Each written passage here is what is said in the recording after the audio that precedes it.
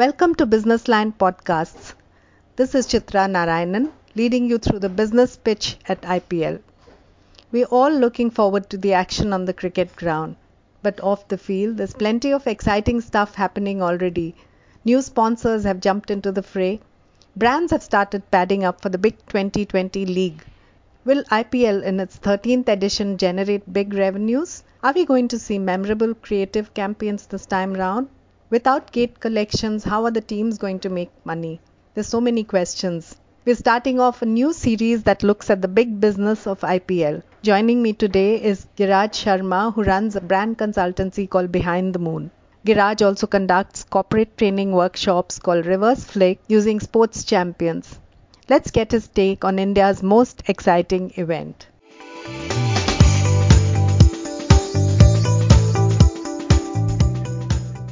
Hi Giraj, welcome Hi. to Business Line Podcast. Thanks. It's a privilege. So today we're going to be discussing the business of IPL. IPL is often compared to the Super Bowl. So are we getting there? Do you think IPL 13 will cross last year's revenues?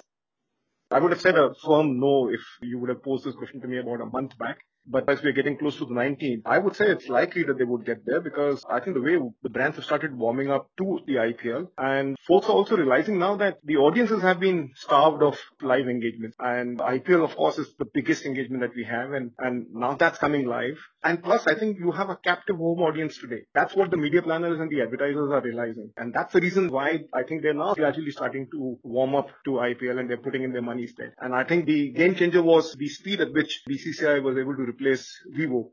And they got in Dream 11, even though they got them at a much lower price. But I think that sort of has opened floodgates. And now with so many brands lining up, I won't be surprised if they touch levels. Do you think Vodafone Idea will come up with something spectacular? I, The I, VI, the V brand. I expect a lot from them because I think they have that legacy of the Zuzus. We can't ever forget the Zuzus and how they dominated the entire narrative of the IPL advertising. But I think now that they've changed their name, they've got a new brand name. I think IPL will be the platform because that's perhaps the first time that they would be launching a communication for the VI brand. And I think they're going to really come out with something really out of this world. I'm going to be very keenly looking forward to it.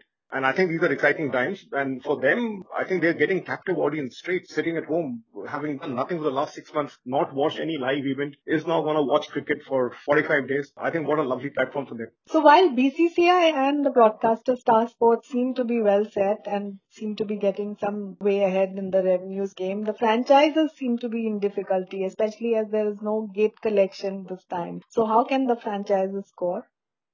I would say that largely they're to be blamed themselves. Of course, what is happening this year is unfortunate without gate collections because there's going to be no spectators. I think they're going to lose out a lot of revenues and there's a lot of other revenues that they make when the match is happening on the ground. They have kiosks and they have branding and they have corporate boxes. They make a lot of money there and then they have these appearances during the 4-day, 5-day gap that teams have. All that is gone. I think they will be struggling for revenue and whatever money that they make, they have to pass 20% of that to the BCCI. Having said this, I think they are themselves to be blamed because I think they have a lot of revenue opportunities, especially if you look at merchandise. I think they've lost out on that opportunity in a big way. They've not done much to sort of be active throughout the year. They, I think, have suffered, but I think on the others, it is likely that because there's going to be a pressure on them to make revenues and make ends meet, maybe they will now focus on these areas and start doing what they should have done any which ways.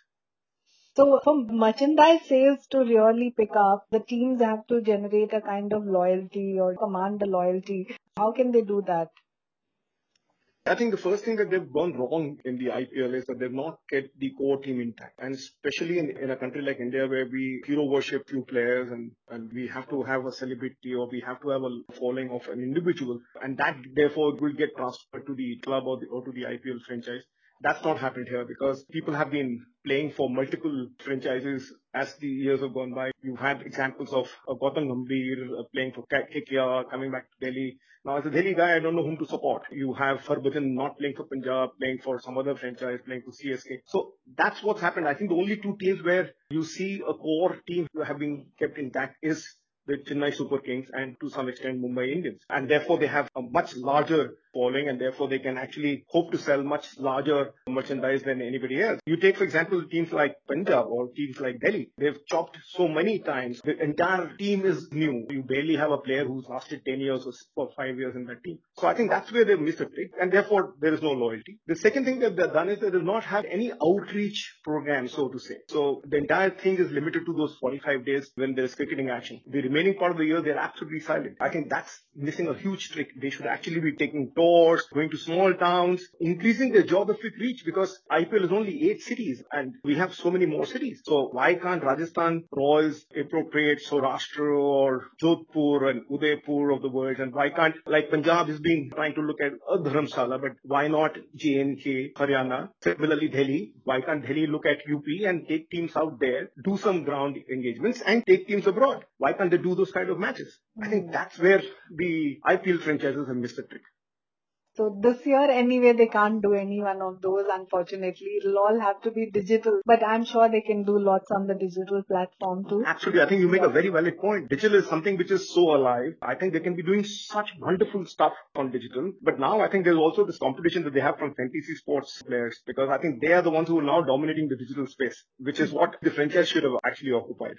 We'll keep this conversation going in our next edition. IPL always gives us enough to talk about. So thank you, Giraj. Thanks so much. And I think it's always a delight. Cricket is something which excites all of us. And I think this year is a year that everybody's looking forward to what's going to happen in IPL. For more podcasts, log on to www.thehindubusinessline.com.